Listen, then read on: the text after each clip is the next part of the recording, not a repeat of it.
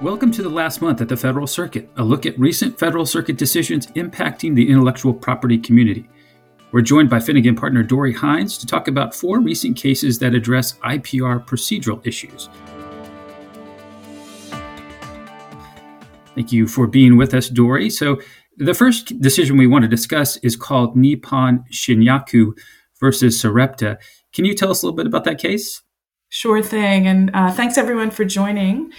This is a decision from the Federal Circuit in case number 2021-2369. It issued on February 8th, 2022, with the panel of Judges Newman, Lurie, and Stoll. It's an appeal from the District Court in Delaware, and I'm not going to discuss it in detail. Finnegan is representing a party to the case, and the proceedings are continuing. But I did want to mention that the case exists, and it is an interesting decision that folks will want to look at and consider if you are dealing with, addressing, or considering contractual provisions that may impact the ability to file an IPR. So again, the decision is in case number 2021-2369 from the Federal Circuit on February 8th, 2022. So I want to commend it to your reading and consideration, though I won't be discussing it in more detail. Okay. Well, great. Let's move to the second case then, Caltech v. Broadcom. What does that case involve? Sure thing. The Caltech case came to the Federal Circuit from the Central District of California. It is case number 2020-2222, and the decision issued also in February 4th of this year. The panel is Judges Lurie, Lynn, and Dyke, and Judge Lynn being the author of the decision. Now, there are many issues involved in this appeal, and I want to address one of them. And that issue is the scope of IPR estoppel and the fact that the Federal Circuit has now overruled its 2016 decision in Shaw. And that case, the Shaw decision at 817 Fed 3rd, 1293. Now, here, the district court addressed IPR estoppel. IPR estoppel is addressed and identified in the statute, 35 U.S.C. 315E2, and that precludes petitioners from raising invalidity grounds in a civil action. The civil action here was in the Central District of California, that they, quote, raised or reasonably could have raised during that inter-party review. The Central District of California here ruled on summary judgment that the validity challenges by Apple and Broadcom were barred. And they were barred because both Apple and Broadcom were aware of the prior art when they filed their IPR petitions, and they reasonably could have raised that art in their IPR petitions. So the art that both Apple and Broadcom wanted to rely on in the district court was art they knew of when they filed their IPR petitions. So the question is whether that challenge would be barred under the IPR estoppel provision in the patent statute. Now, the issue here, and the issue that was addressed in Shaw, was what does during the inter-party review process mean in the statute? And the court here in the Caltech decision considered its earlier Shaw decision, and said that in Shaw, the Federal Circuit held that IPR does not begin until it is instituted. So if the IPR does not begin until it is instituted, grounds raised in the petition or grounds that reasonably could have been raised in a petition were necessarily not raised during the IPR. So that was the construction of the statute during the inter-party review from Section 315E2 that was addressed in Shaw. So the Federal Circuit framed the issue in this case, and then considered the Supreme Court's decision in SAS. Now, the Supreme Court decision in SAS issued after the Shaw decision in 2018, and its holding was that the petition defines the scope of the IPR, not the institution decision. So what the Federal Circuit said here was that decision in the SAS case necessarily impacted the court's reasoning, the Federal Circuit's reasoning in the Shaw case. So given the statutory interpretation in SAS, any ground that could have been raised in a petition is a ground that could have been reasonably raised during the inter partes review. So the Federal Circuit considered that the impact of the SAS decision from the Supreme Court was a shift in the time frame to the filing of the petition and not the institution decision. And looking at that time frame impacts what is stopped later.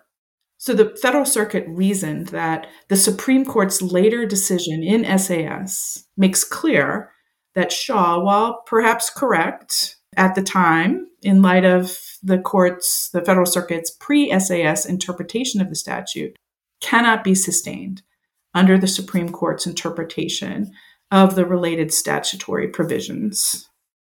And so was this outcome a surprise, Dory?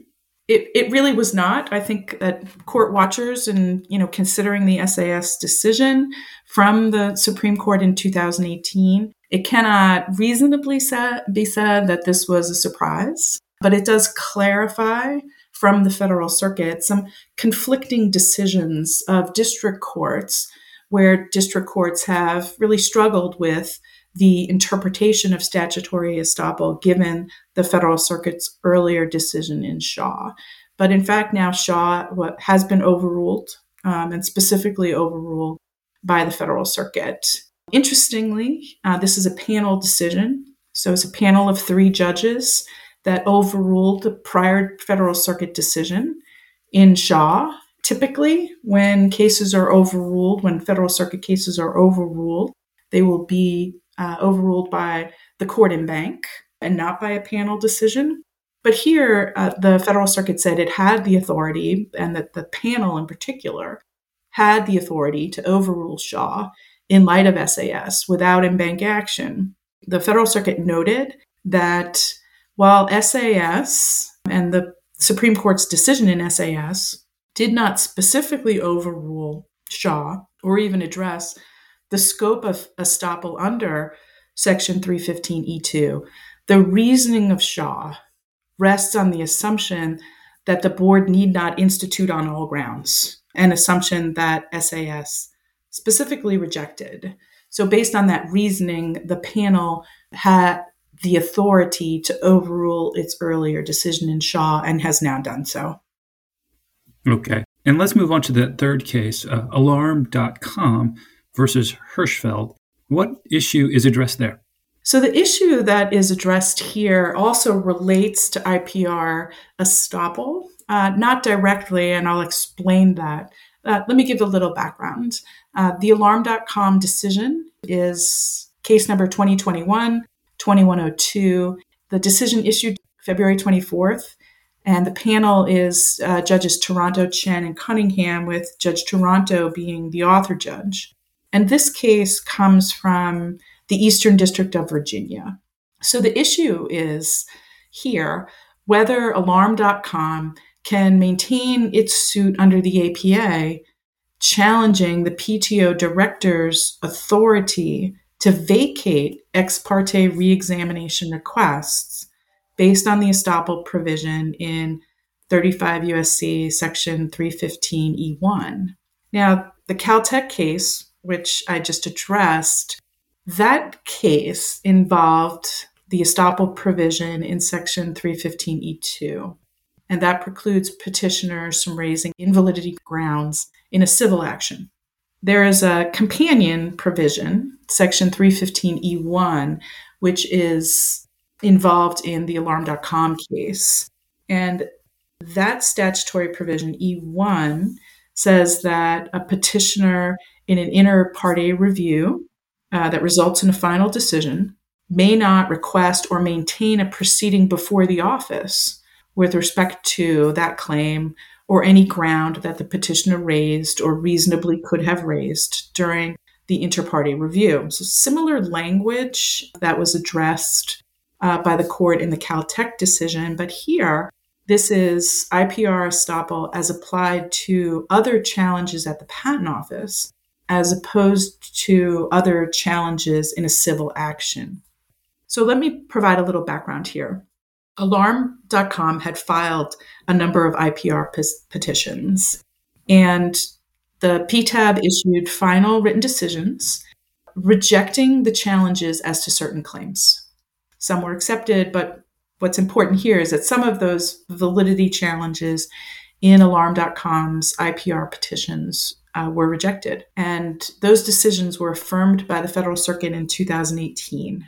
Now, after the decisions by the Federal Circuit affirming the PTAB, Alarm.com filed ex parte reexaminations on the claims it lost on in the IPRs. When the ex parte reexaminations were filed, they were given control numbers, serial numbers, and filing dates by the Patent Office. But ultimately, the director vacated those reexamination requests based on the estoppel provision in Section 315E1. And the director did so not because there was no substantial new question of patentability. That's the substantive ground, the substantive standard used to determine whether ex parte reexamination will be granted. Instead, the director vacated them based on the estoppel provision in Section 315E1. So after receiving that decision vacating the ex parte reexam requests, Alarm.com brought a suit in the Eastern District of Virginia seeking review of the PTO director's vacatur under the APA. Now, the district court, and the decision on appeal here, the district court dismissed Alarm.com's complaint under Rule 12b, holding that review of the director's decision was precluded.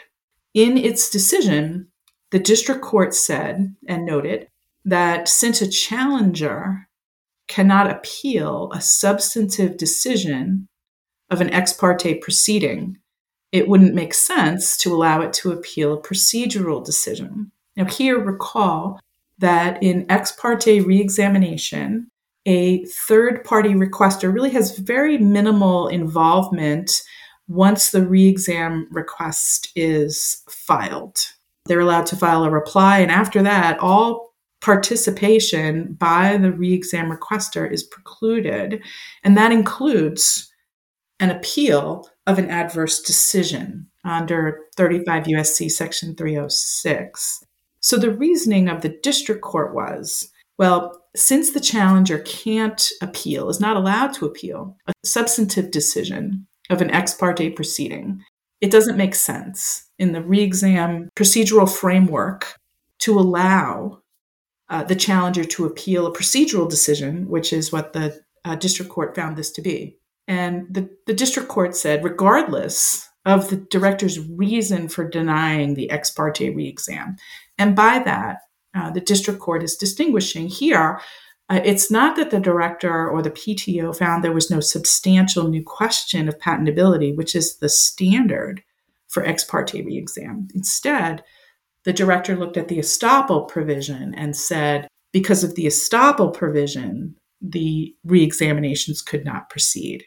And the district court said, regardless of the reason, it doesn't matter why, the APA does not create what it called a workaround that allows third parties to appeal.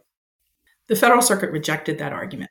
And in doing so, the Federal Circuit considered in what circumstances judicial review is available and noted that there's a strong presumption that judicial review of decisions is available unless it's specifically precluded.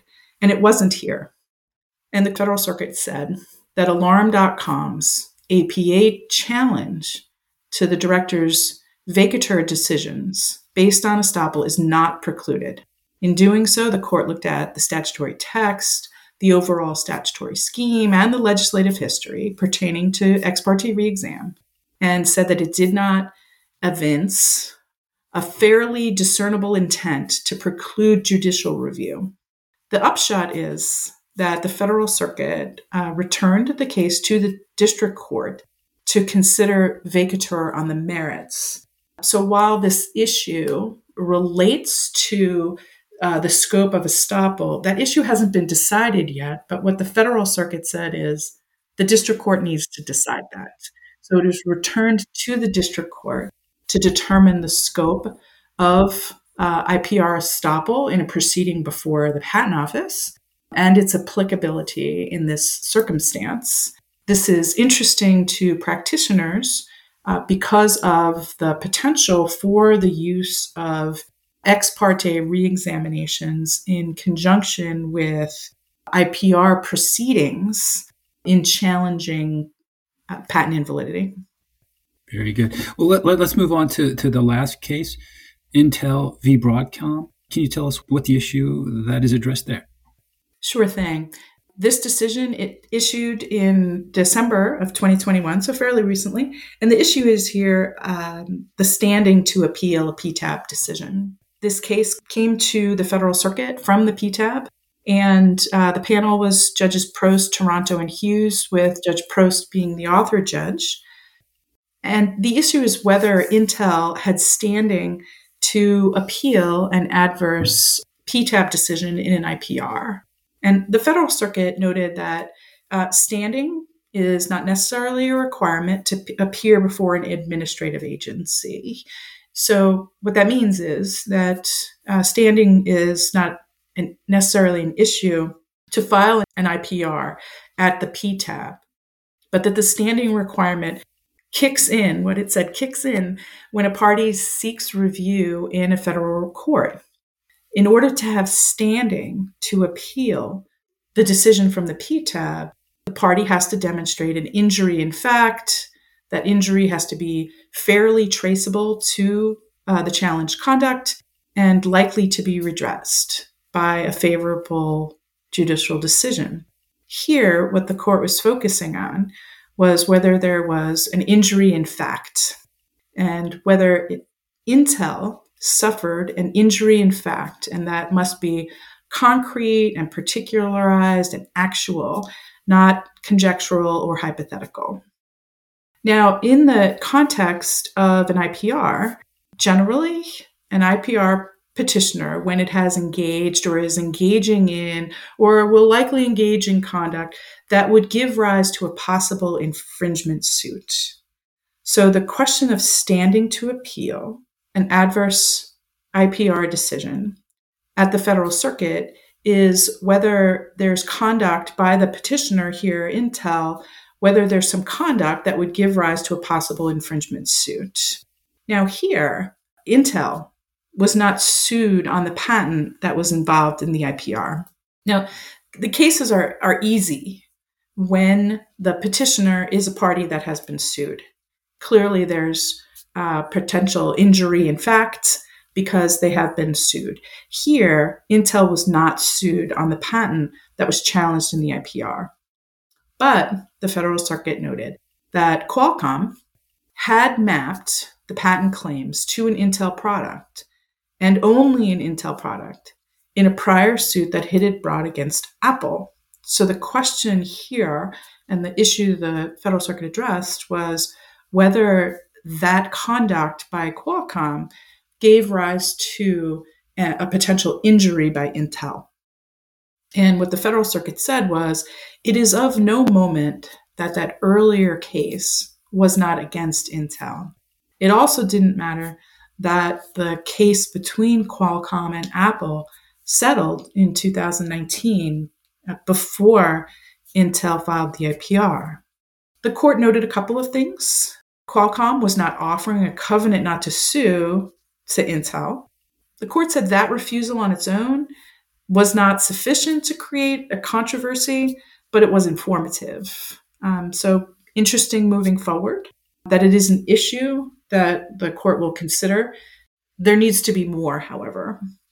The fact that Intel continued to sell the product that Qualcomm had mapped on the patent claims to Apple and at least another customer and that in doing so, it must address the risk of an infringement suit by Qualcomm. So, in the end, the facts showed that there was potential for injury to Intel because Intel continued to sell the product. And the court, the Federal Circuit that is, addressed and adopted that rationale and said that that was enough, that risk of an infringement suit by Qualcomm, given Intel's conduct of continued sales of the product that had been mapped against the product, against the patent, rather. That was sufficient to provide Intel with standing in the appeal to the Federal Circuit. Well, we'll leave it there. Dory, thank you so much. Thank you. You've been listening to a podcast from Finnegan, one of the largest IP law firms in the world. We've been speaking with Finnegan partner Dory Hines. For more commentary on intellectual property news and issues, to listen to other podcasts, and to receive additional information on the firm, please visit www.finnegan.com. Thank you for listening to this podcast from Finnegan.